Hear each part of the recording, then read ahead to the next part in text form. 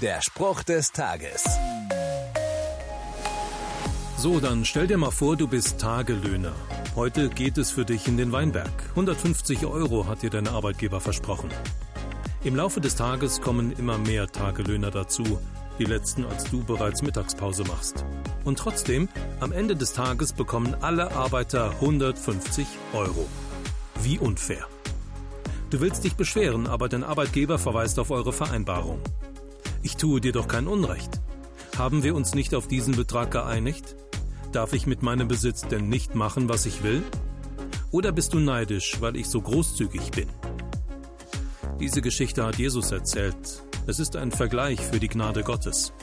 Jeder, der sie annimmt, egal wann im Leben, bekommt die Belohnung Leben in der Ewigkeit bei Gott.